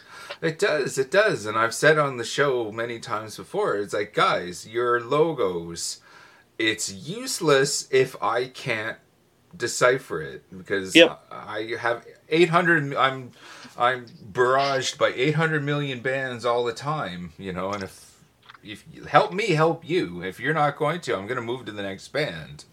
Yeah. You know, like, I don't mean to sound like the bad guy, but come on, you guys. Yeah, no, that's one thing I try to tell a lot of my bands. I mean, they have to be able to understand it, because how are they going to go to your Bandcamp page and buy stuff? Right. Oh, for sure. If you want to put it on a shirt that is you can't read it, at least have some logo out there that can get them from seeing it to your Bandcamp. Then whatever's on your page is on your page. Right on, yeah. And finally, when all of this is done, you've kind of touched on everything here and there, like with upcoming releases and all that. But when all is said and done, like the next year, what's going on with CDN? First we're going to get some, hopefully, CDN merch itself out. Everyone's been bugging me for shirts and hoodies. Okay. So I might do some of that stuff and just move it at cost, just to get the name out. I have a lot of stuff in the works. I got a lot of CDs coming out. Okay, right on. There's a lot of stuff in the works, and the best thing that was going to happen, but I don't know if it is anymore. I mean, I'm still hoping it does, is Quebec Death Fest. Mm-hmm. I haven't heard anything exactly what's going on yet, but I really wanted to do that, because what I was going to do this year is I was going to bring a lot of merch with me. Okay. Actually set it up in my hotel room. Oh, right on. So, and because a lot of people were in our hotel the last year. Benediction, Tom Warrior was there. And there was a lot of people coming through, but I was going to bring some stuff, but I don't know what's going on with that this year. So, but there's a lot of going to be looking for bands. I mean, I'm always looking for Canadian acts that want a hand. I got Bob Shaw from Cuff helping me out with Facebook and Instagram, and Cam's now helping me out. So, going to be a lot of stuff you're going to be seeing on Facebook, Instagram, and Twitter, and the crazy deals as always, just to try to move some stock. Every bit of money I make goes right back into the next release. So, of course, yeah, that's why some people are like, "Man, you got crazy sales," and I'm like, "Yeah, I've been doing this for 30 years. I got overhead that's 30 years old. I can get rid of it for nothing." And that's one thing that like really surprised me, and that's why I appreciate shows like this, because, like I said, out west, BC, Saskatchewan, Alberta, Manitoba, I don't know if people just don't know CDN Records, but when you have sales like I do, like 50% off, you're paying $6 Canadian for a CD. Mm-hmm. We used to go to HMV, and I actually had to stop dealing with them because they were putting my CDs as imports. I went to my local one, which is about 25 minutes from my house, and it was import $34.95. And I said, "It's not an import, dude. I live it's down the road. Yeah, it should be like $10." So, yeah, I'm hoping people out there, and Fotov and Chuck and John and Derek have been great promoting the label and their stuff. So, hope for the best. See what happens. I'm just going to keep plugging away. I started doing a lot of cassettes now. I'm going to be doing Immortal Possession cassettes, Votov cassettes. Going to try to get a label to put it out on vinyl. So yeah, it's weird how cassettes are back right now. Yeah, I'm loving it. It is awesome, and I've been buying some, but then I forgot I don't have a cassette player anymore. Yeah. So they're wall art. basically. Yeah, well, I'm hoping, with everything with Quebec Death Fest, if it does happen with all that's going on, I'll catch up with you once again there. And we'll have a grand old time. Oh yeah, definitely. I look forward to it, man. It was fun talking to you last time, and just so you're aware, when you met me there in Quebec Death Fest, that's the first radio interview I've ever done in 30 years. Oh wow. And this is the third one. Oh, shit.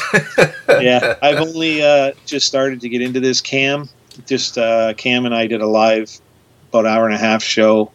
Mm-hmm. He's been doing his Growl documentaries, but no, the radioactive metal is the only other one I've done. Well,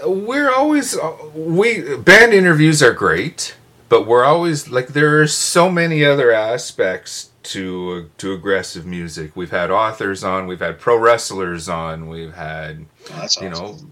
Just whatever that you do that has to do with heavy music. We want to have you on and all that, because just even if the guy who plays the music for the Pittsburgh Penguins, over the PA, he's a big metalhead apparently. Someone like that would be wicked to have on. Oh yeah. Yeah. It's really interesting when you can get different people's perspectives on heavy music. Mm-hmm. It's pretty cool. I have a friend who lives in Australia, acquaintance I'll call him, and he has a massive Canadian demo collection. And I told him, I go, you need to get on some radio stations and talk about your demos, because he has stuff that, I don't even have. Right. And stuff like that. But it's different perspectives, like you said. It's cool. You get a label, you get a promoter, because, I always like to listen to how other people do it, because you can pick up ideas out of it, how to help your own business out.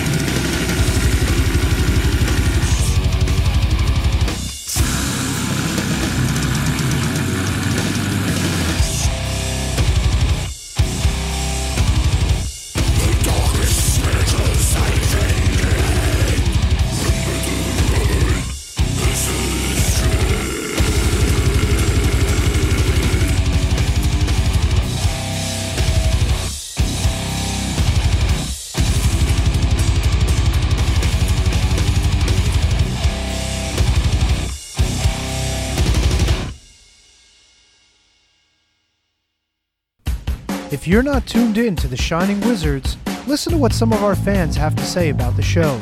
Hey guys, it's the Stallion. And when I'm contemplating suicide, I throw on the Shining Wizards because nothing makes me feel better than knowing I'm not one of these 4 grown adults, virgin fucking marks, discussing a fake wrestling product. Tune in live every Tuesday night, 7 p.m. East, rantemradio.com. It's the Shining Wizards, where it's wrestling talk and talk about wrestling. There are only 3 good things you need in life: sex, beer, and pure rock radio.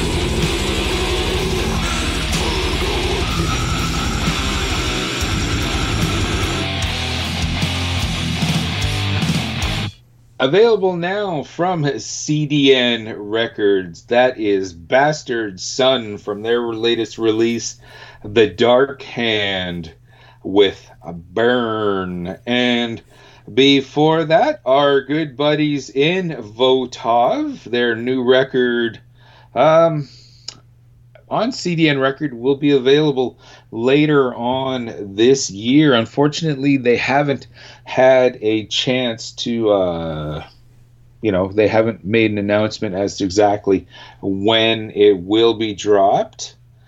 But, horns crossed, hopefully it will be soon. And, dude, we will have Votov on. As a matter of fact, tomorrow night, as we speak, they are headlining the first metal show in Winnipeg, since March, maybe February. That's amazing. And all that. Yeah. So unfortunately, I won't be there just for my own domestic situations and all that.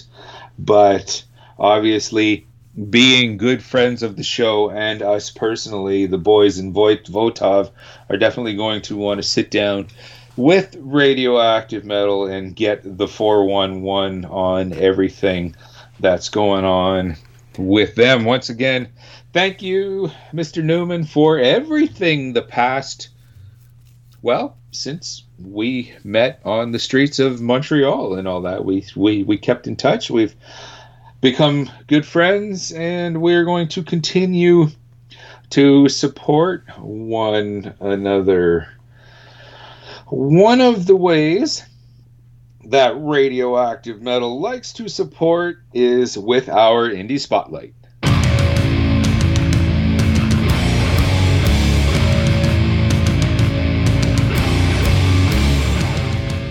We're always on the lookout for fresh new talent. Check out this Indie Spotlight.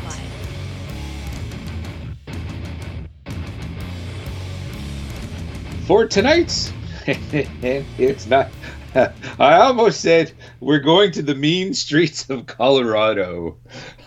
Okay, the weed streets of Colorado. The green streets of Colorado. The mountainous streets of Colorado. But actually, Colorado, when it comes to metal, is kind of an underrated state. We've had a lot of cool bands over the years that just for one reason or another just haven't made a lot of waves and all that. Hopefully that will be changing, though, with tonight's Indie Spotlight.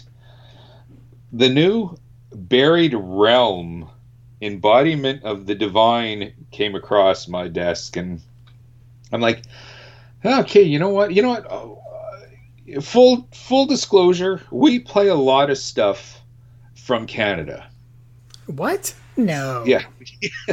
When it comes to the Indie Spotlight, yeah, we do, because the people that we work behind the scenes and all that, we work with PR that deal with a lot of Canadian bands, and we like to support Canadian bands, but sometimes... it's funny? Nobody from Canada listens to this podcast. So what's that tell you how Canadians feel about Canadian bands? That's right. We get more listeners in Argentina than we do in Canada. I can't get arrested in Winnipeg. And that's only because Moose haven't bought iPhones yet. It would be. That's right. You and I, dude, we're rock stars in India. Canada, not so much. Canada, not so much. So every once in a while, full disclosure, I've kind of put some Canadian bands aside, okay, and said, you know what, I'm going to tap this band from here, because we want to get the full range, because the idea of the Indie Spotlight has always been a band anywhere in the world, that has caught our attention. And Colorado's Buried Realm did just that. So in tonight's Indie Spotlight, this is Buried Realm with the title track of their latest release. This is Embodiment of the Divine.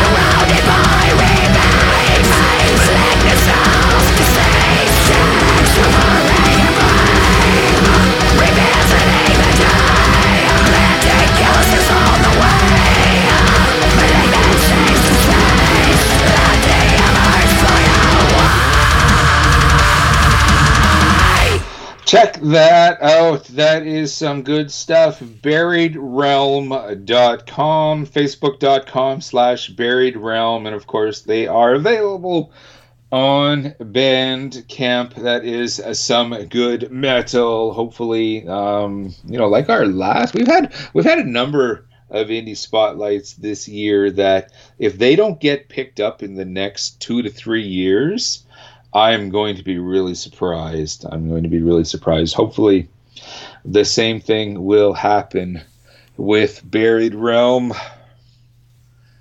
Well, my friend, how's everything going? Are you holding up? Yeah, man. I think we got through yet another episode. How can people get a hold of us? Well, they can go to radioactivemetal.org to check out all of the shows that we have available to us. They can also drop us a line, radmetal666@gmail.com. Or you can, you can send us a tweet. Or check out our Instagram, where your cool Uncle Snowy is posting his Father's Day gifts and other cool finds when he actually breaks quarantine and goes to the record store. At radmetal666 on both of those platforms. Facebook.com/radioactivemetal. No shit, radmetal. I never get that one right. Radmetal.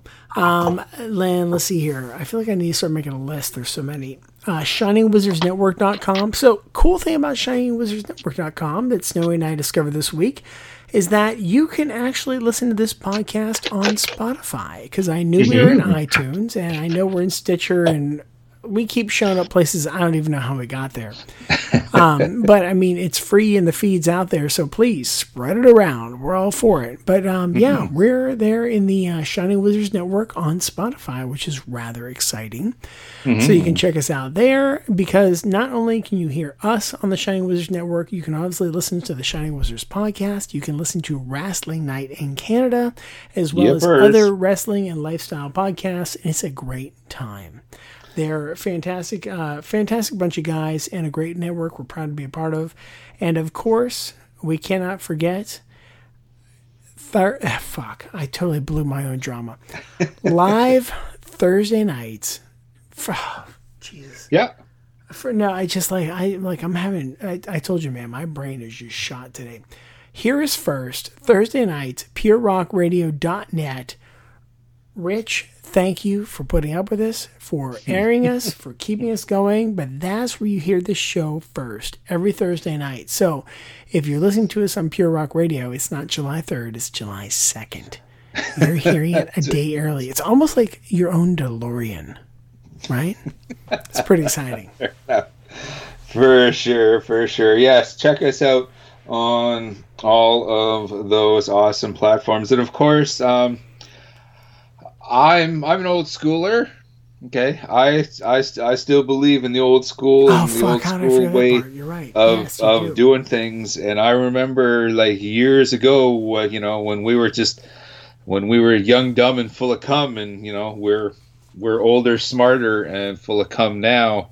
But one of the things that I wouldn't mind doing is returning to those days of yesteryear in the old pen bangers section, the back of Metal Forces magazine, where us in the underground, we used to communicate, trade live tapes, trade demo tapes with a little thing called the snail mail. I would love to do that again with any one of our listeners. Drop us a line through our Facebook page, and if you want to communicate with your cool Uncle Snowy that way, harken us back to the old days, I would be more than happy. I'm going to harken us back to last year. We had a really cool interview with one Mr. Michael Clausen from the Black guy. Metal. Clausen Pickles. No, am I wrong? No, it was not quite the same. Was not quite the same thing. Mr. Clausen was, of course, one of the main men behind the Winnipeg band Culted. We had him on the show. We pushed their latest record. It is Mr. Clausen's birthday today as we speak. So we want to say happy birthday and horns up to Michael Clausen. And in honor of that, we're going to go out with a track from Culted's Vespertina Synaxis record. Let's go with Dirt Black Chalice. In the meantime and in between time, that's it. This has been well, you know what? Goodbye, Newman. Episode of Radioactive Metal. I'm Snowy White. And from across the hall, sliding into your apartment, this is Kramer. Signing off.